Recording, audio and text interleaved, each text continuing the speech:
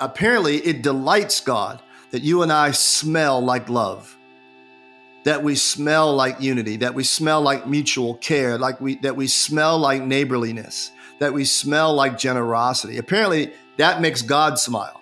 And so then we have to stand before our loving God who loves us and loves the world and explain our hatefulness. This is For People with Bishop Rob Wright.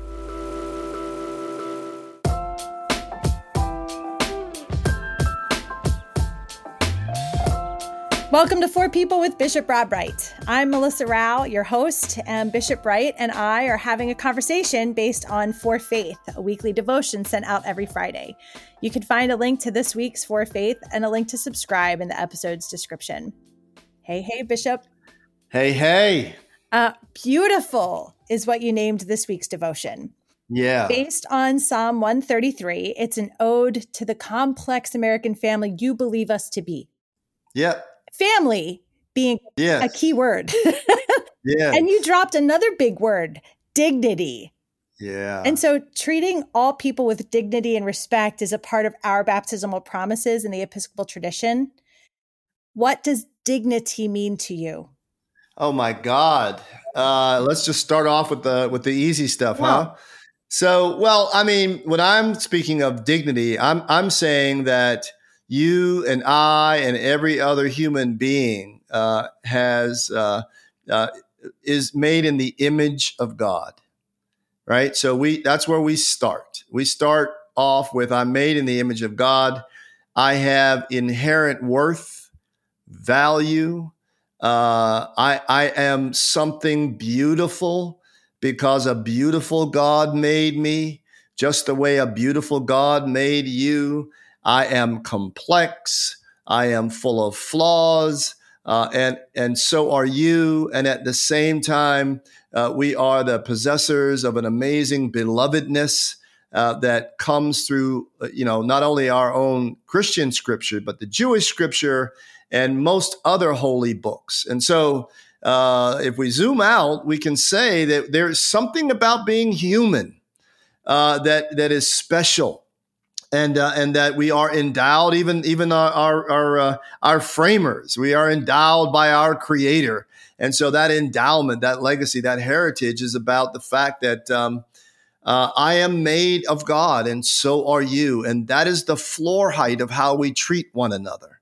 And so I want to get there. I want to affirm that, and also, I want to talk about dignity because it immediately puts me side by side with other brothers and sisters who don't come at this from a faith standpoint. They come at it from a more of a humanist standpoint. So if we can all agree that there's something about human beings that we have to be caretakers of and that we have to tend to and that we have to continue to assert, then I'm glad to use the word dignity because it creates many more conversation partners than, quote, religion, unquote, narrowly understood. Well, all right. And the other big word was unity. Yeah. So I recently, I think within the last 2 years, I took a course, a 3-month kind of series of cultural competency training. And one thing that I did learn is that in order to respect the dignity respect matters, but it's not just looking about what we have in common, but it's also fully embracing what we have not in common, our differences. And I'm also mindful of respecting individual cultures. So I'm wondering, is there a fine line between celebrating the diversity that is represented among our earthly family and what does cultural appropriation mean to you? Good Lord, you are really pushing the envelope today here. So I guess where I want to start before we get way down that road is what I want to start is so we're having this conversation because, it's June and it's Pride Month where we're celebrating LGBTQIA brothers and sisters, right? We're celebrating them. As I used, in the meditation, more and more, we're welcoming brothers and sisters formerly relegated to the corners and the shadows of our national life. We're welcoming them into what I call the warm sunshine of visibility and affirmation. So, here we go. Let's do that. Let's do more of that. Let's affirm people, right? But more than that, or in addition to that, I would say, not more, but in addition to that, I would say, also we're celebrating Juneteenth, right? And so Juneteenth is when the good news of the Emancipation Proclamation finally makes it over to Texas, and everybody finally realizes, Abraham Lincoln's wonderful poetry that simply affirms the fact that we were never meant to be enslaved anyway, and that enslaving any human being is aberrant. And so we need to embark on a new journey as a nation, indivisible under God. So I want to celebrate both of those things, and they're right in front of us to celebrate, as well as Father's Day. Shout out to all my fathers, and even to my mothers who have to stand in the gap and be fathers sometimes. Shout out to you. So I want to talk about, if we're going to talk about dignity, we're going to use our language, and we say respect, and respect in the Latin word just means to look again. To look again, to look again, to look again. My wife is somewhere laughing because she wrote a book called Dignity, and she uses dignity as an acronym. So it's a lens through which institutions can begin to do some self-inventory and to find out the gap between what they say, who they say they are, and who they actually are in terms of practicing these important things. Is everybody welcomed into the spotlight? Is everybody welcomed into the microphone? Are we affirming all of God's family? That sort of thing. So before I get to any kind of conversation about cultural appropriation, which, that's sort of not my bailiwick, I want to talk a lot about the fact that we are called to look again, to look again, to look again, to look again. And as we grow up in grace and as we grow up in the full stature of Christ, to look again at each other through the eyes of Christ. And so one of the most daunting things I ever heard and stays with me all the time is that the very people that you and I hate or struggle to love is the beloved of God. And I think about this in the midst of having arguments with people. And so arguments are things that happen all the time, right? We disagree, and we should, and there's integrity in that. But contempt, right, is another thing. And finding, we talked about this last week, and to frame conversations that are not respectful, right, is also us off the rails and not our better self. Look, Jesus is very clear, being a Jew, he's very clear that the whole thing hangs together very simply. Love God with heart, mind, soul, and strength. Love neighbor as self, right? That's where it is. And so, as I said at the end of the meditation, right, I find, right, that when I celebrate your wonderfulness, right, I'm not diminished. Right? There's enough wonderfulness to go around. This is the marvel of God. And so in some ways, whenever we're talking about celebrating each other, we're really talking about celebrating God, the genius of God. And so when I think about diversity, I don't think about it in some sort of sad, politically correct kind of thing. I think about the fact that this genius God decided to make you, Melissa, and decided to make me, Rob, and that has all the hairs on my head numbered as well as yours, and knows and loves me from my head top to my foot bottom, as we say in patois. And so when I think about that establishes the floor height for our interaction, right? And so I think where we go off the rails in this is number one, we in the religious community think we got to be God's lawyers, and we don't, right? Jesus never said, be my lawyer. Jesus never said arbitrate. He said, love neighbor as self. That's what he said. And also implicit in this meditation is recognizing that on many occasions, historically, and perhaps for some of us right now, we are diminishing one another. We are actively diminishing one another through omission and commission. And you got to name it. And so we don't have to be seduced to slip into sort of shame and guilt because of that. We just realize that is part of what it means to be a human being. We miss the mark. And so I'm immensely hopeful when I think about all this because it doesn't get me stuck. It constantly challenges me to look at myself as beloved as well as you being beloved. And there's enough belovedness around. So we're not being, we're not sort of measuring it out. So you get 3 ounces and I get 4 ounces, or vice versa. No, in God's economy, there's enough. So that's what I want. That's what I think is beautiful. If we think about how God thinks about you and I, then that really is the impetus of how to go forward. Sorry for that long answer. I think it was great.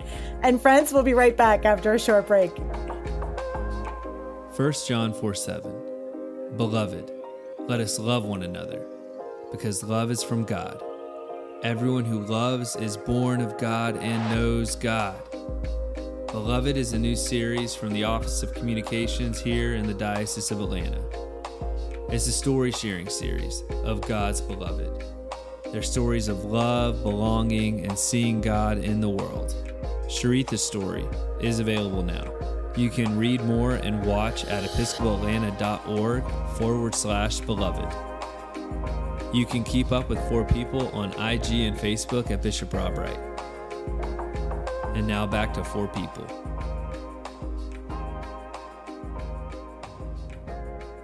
Welcome back to 4 People. So Bishop, June obviously is an important month of celebration. You kind of named that in your devotion. It's the month we celebrate Juneteenth, and racism and homophobia are real. And rampant, yeah. Yeah, and so it got me thinking, how does Bishop Wright directly combat hate when he encounters it? Yeah. Like, what do you, well I hear, like, follow up. What do you say or have you said to people who overtly bash LGBTQ plus people? Yeah. Well, that doesn't happen so much in my midst. I'm sort of on the record, have been on the record for a very long time. So if people are thinking those thoughts in my midst, they sort of either mumble them or keep them to themselves. Well, what I'm trying to do with this forum, with preaching, with writing, et cetera, is I'm trying, I hate hate, if that makes any sense. I hate hate. It makes no logical sense. It certainly makes no spiritual sense to hate one another. And so I hate hate. And so, I'm trying to tear it down, 150 word meditation at a time, 26-minute podcast at a time, 25-minute sermon at a time. I'm trying to do my best to demonstrate for folks how illogical it is and how it corrodes the soul of not only the ones who are being hated, but also the hater. No one wins in hate. No one wins in hate. It's a poison.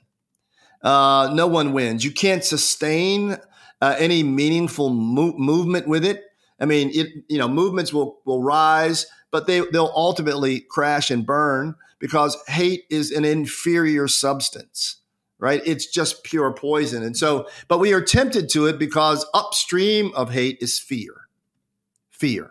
And so people will always be afraid, and especially afraid of other. And so some people are afraid of LGBTQIA people. Some people continue to be afraid of African Americans in this country. The people in Charlottesville, in Charlottesville said, they didn't say we hate blacks. They didn't say we hate Jews. They said we will not be replaced. So they made it real clear. Just in Idaho the other day, a U-Haul truck full of white brothers dressed in sort of army gear, neo-Nazi gear, were on their way, to God only knows what, to an LGBT, a gay and lesbian celebration. Thank God for some neighbor who saw him packing in the truck and called the police. Thank God for that. And so upstream of hate is fear. And so we really have to ask ourselves, what are we afraid of and why, which gets way down deep into our own guts about the whole thing.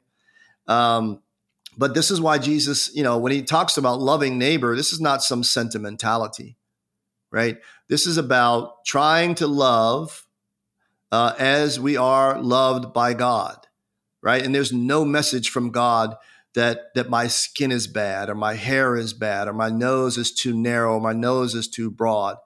And there's no message, in our American family that now white people are evil or bad, et cetera. And, so, I mean, we've done these terrible things to each other and they have consequences. And so now what we're being asked to do right now with this moment in this season is to overcome hate with love. And, I get to talk and other people get to legislate, and some people sit on a bench and other people get to create economic structures, and some people get to be nurses and doctors. But we've got to take this on, because look what it's doing to us. Uvalde is hate. Buffalo is hate. And it goes on and on and on and on. I'm going back to that word unity, right? Because that's really the point of, I think, of Psalm 133. Right. And I was also thinking about the word beautiful, because some would say that beautiful is a subjective term. Yeah. Well, sure it is. But what seems to be beautiful to God is you and I dwelling together as brothers and sisters. In fact, the psalmist says that it's like a fragrant oil. And so apparently it delights God that you and I smell like love, that we smell like unity, that we smell like mutual care, that we smell like neighborliness, that we smell like generosity. Apparently that makes God smile. So when I'm using the word beautiful, it's not Rob. I mean, it is beautiful in my sight, right? And we who love God are supposed to at some point become, people who love what God loves. I mean, that's the journey, right? Is that I love God, and therefore, if I love God, stretch that over time and development and growth, then that means I'm going to start loving the things which my God loves. And if my God loves everybody, and if Jesus says, if the Bible says, that Jesus is coming to the world for all, then all means all, right? And so then we have to stand before our loving God who loves us and loves the world and explain our hatefulness. How about that question? How about that conversation? Well, that's a conversation I'd love to get into, because the reality is, I don't know that there are, I don't disagree with anything you said. I was like, yes, absolutely. And yet I've encountered people who would absolutely 100% disagree with you and use the Bible to do it. Oh, sure.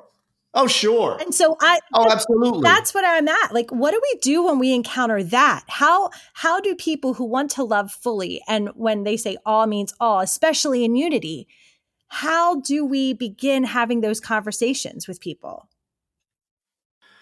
Yeah. I mean, if your main point there is to say that there are places in the Bible where there's been xenophobia, when hate has been religiously justified, then of course it's been, in some parts. I mean, the Bible is many things. We have to remember that in some parts it is partisan, right? It is a partisan document, or a partisan.